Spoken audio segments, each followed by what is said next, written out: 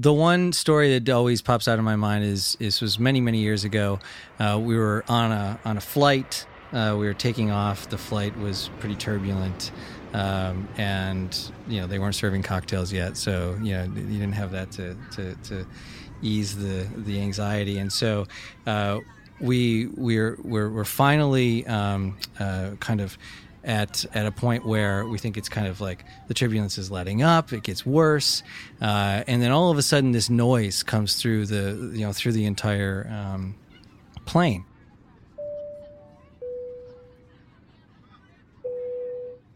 That noise was a sound which was a minor third, and for those of us who geek out on those types of things, a minor third to most of the world means something negative.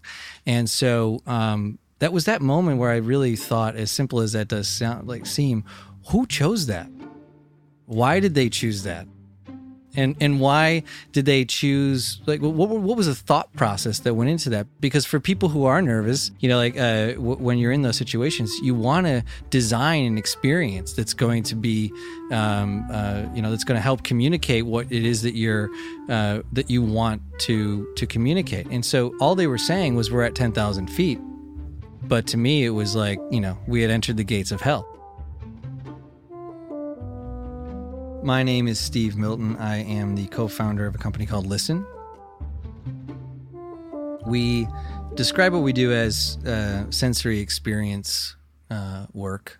So really what we set out to do is to help brands, organizations identify a sound identity, how we can help them to bring that to life. And there are a number of ways in which we do that, which I guess we'll get into.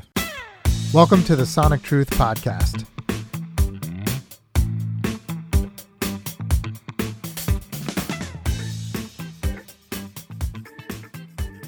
We go through, obviously there's a process that we go through to help a brand figure out what their sound all up can be. And as we all know, music is a very subjective thing. So our job is to help brands figure out how to create an objective lens through which they can see, or in this case, hear have their subjective opinions, right? So how can you create some objectivity? That's going to be both an art and a science, I think. And so, that we treat it accordingly. And a lot of the ways to do that are to take things, personality traits, brand values, and we translate those into design drivers, mapping sound to them. So if we want, if a brand wants to sound empowering, we're going to use both the art and science of what we know about sound. And as a composer, intuitively, but also through the process of seeing what resonates with people. What could express empowering? How could we do that? Through tension resolution, through certain things, and so we start to kind of, our process is about, taking that, creating an expression sonically that will hopefully resonate in that way. Now, in terms of that's brand fit, in terms of musical fit for ads and these types of things, then down the funnel, there's different ways and kind of guidelines that we can issue to help composers make sure that what they're going to, where their starting point, they're not over in left field from where the brand actually wants it to be, but they're actually there. Now, it needs to resonate with that audience as well. So I think that there's the creative process that a composer will go through. But if they're set up with the right brief that's based on those design drivers, then I think you're 10 steps ahead in terms of what is going to be success, and 10 steps ahead in terms of ridding of that subjectivity and actually getting to more of an objective point of view. So like agreement on the brief, and a good brief can really set you up. I think so, and also agreement on the brief for that tactical thing, but also agreement on the Uber brief, right? Like what does our brand sound like? Let's define that, and let's go through the steps that help us to get there.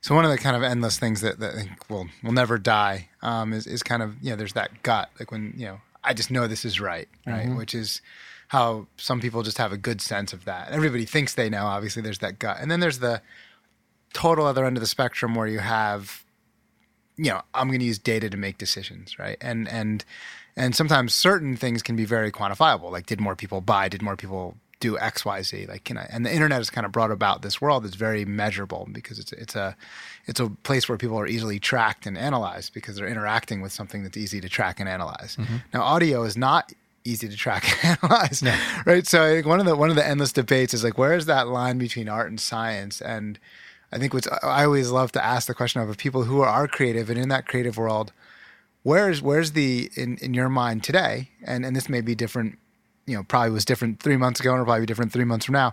Where is that when is the right time for data to come into the process? It can vary, but I think I'll just focus on one moment where I think it has the most impact and can be the most helpful is when we're getting to the point working with obviously there's so many stakeholders. Like we said, the subjectivity of sound is very difficult. We're thinking about a number of different things, and we need to arrive at a sound. Sometimes it's, as you guys know, sometimes it's a 1, 2, 3 second sound. We need to identify that. That can be very hard. It's very ephemeral. Sound is. It can be very hard for CMOs and brand directors to actually know what the right decision is. And so when you're at where I've found that it's most helpful is when you're at the final kind of winding down in design. You have a couple of ideas of what these are going to be, and then you can put those out to testing.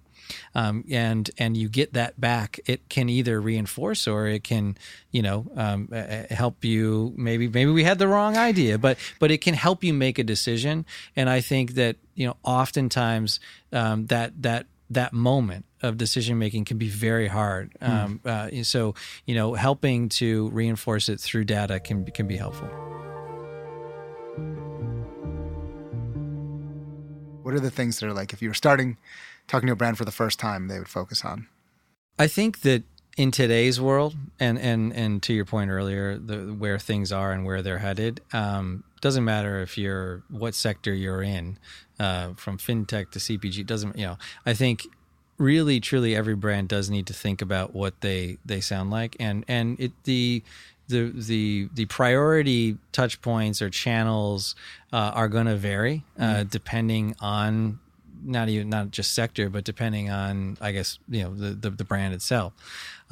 So I would say the first step, if you aren't sure, where this is going to go or how far to take it, is to do that initial kind of discovery audit phase where you can kind of sit down and say, number one, what do we sound like currently? What does my brand sound like currently?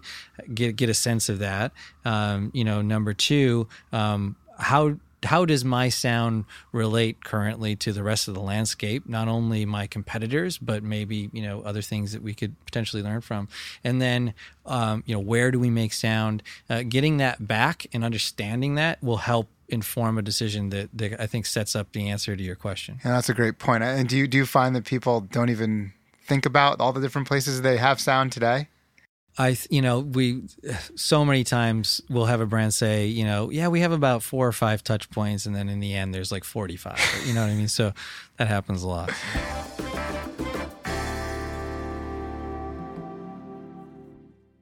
I remember when we were working with Tinder, we were really focused on that hero moment of when you get a match and reinforcing that and reinforcing this idea of possibility, which I think really landed well and users do enjoy that. But then it was like, well, can we put sound in for swiping? And we thought, I don't know, that could really pollute the experience.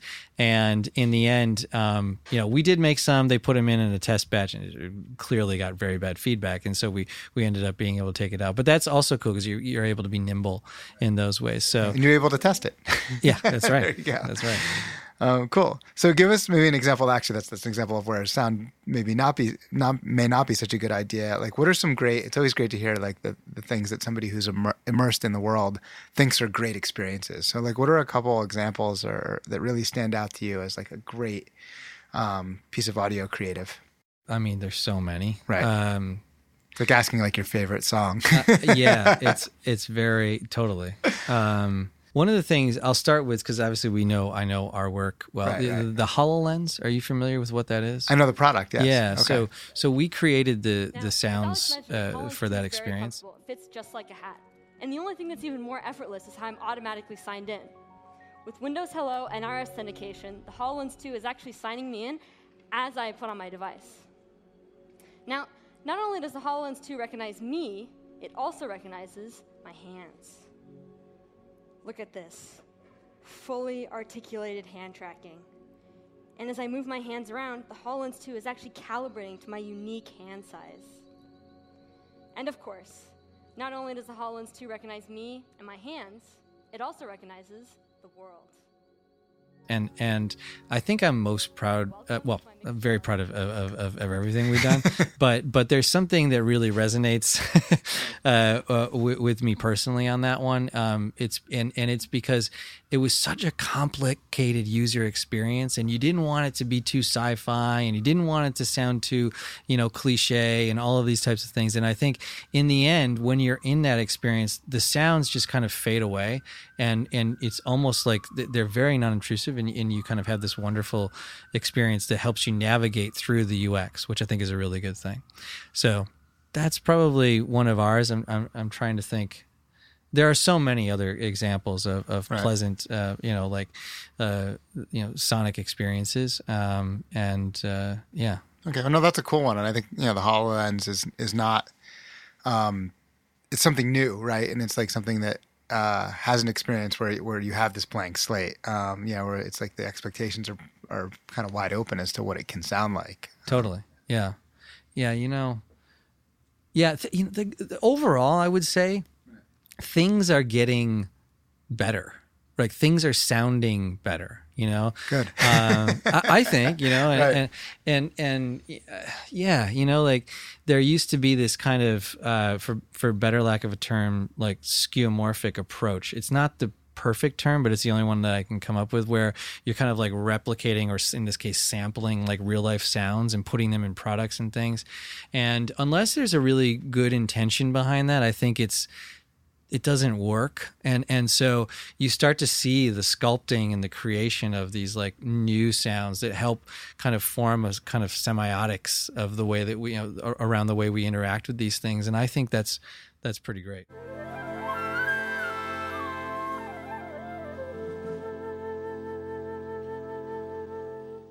What are some things that, like, maybe a couple things that you see are like the common traps that people fall into with sound?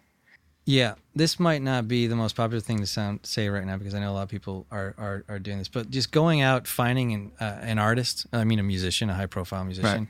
And then just kind of saying, well, that's our sound, or we're going to get that person to compose the sound without properly going through the process to get you to a brand sound, has a lot of pitfalls, I think, and doesn't actually always yield the best results. So I think that that's something that people should watch out for. The other thing is, like, take chances, there's just have fun with it, and people get, that doesn't happen enough, I don't think. And let's see where we can innovate. Let's see where we can push.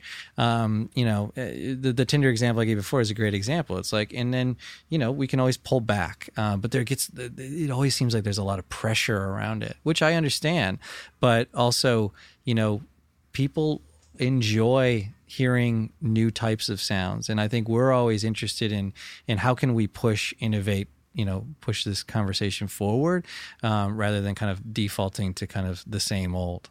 And then the last thing I noticed that, like, when we're creating like product sounds, there are certain things that when you go against, people notice. So like when you're creating an on or sound, it should go up in pitch. When you're creating an off, it should go down. Now, we've tried to push against the grain. We've, and people do notice that. So I think, right. There's a balance, right? You know what to push against and what things people are going to want and understand and need from a functional point of view. Right. I had a pair of headphones. I never knew if they were on or off because they both sounded the same. They went neither up nor down.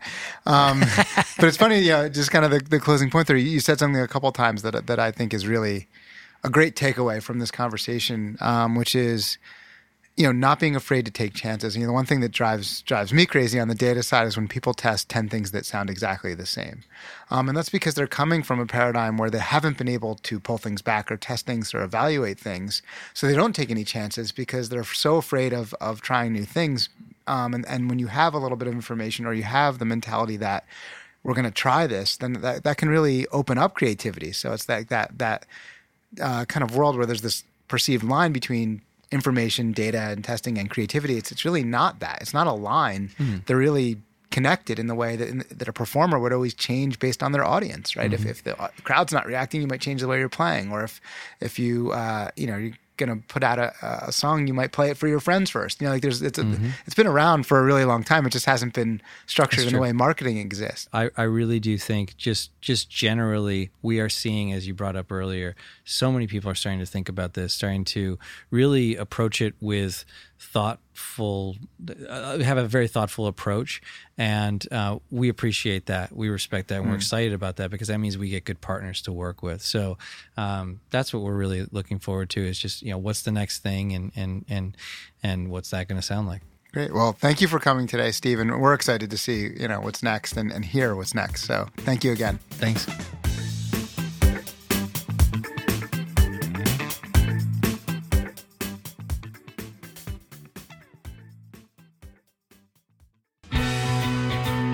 You've been listening to a podcast production of AW360, the year-round content destination from Advertising Week. Visit AW360 at 360.advertisingweek.com, and be sure to check out the other AW360 podcasts now available on iTunes, Google Play, Spotify, and Stitcher. Producers on this podcast are Jack Hirschman and Richard Larson, with music provided by Audio Network. For more information on Advertising Week, the world's largest gathering of advertising, marketing, and technology leaders, now in 6 markets across the globe, visit www.advertisingweek.com.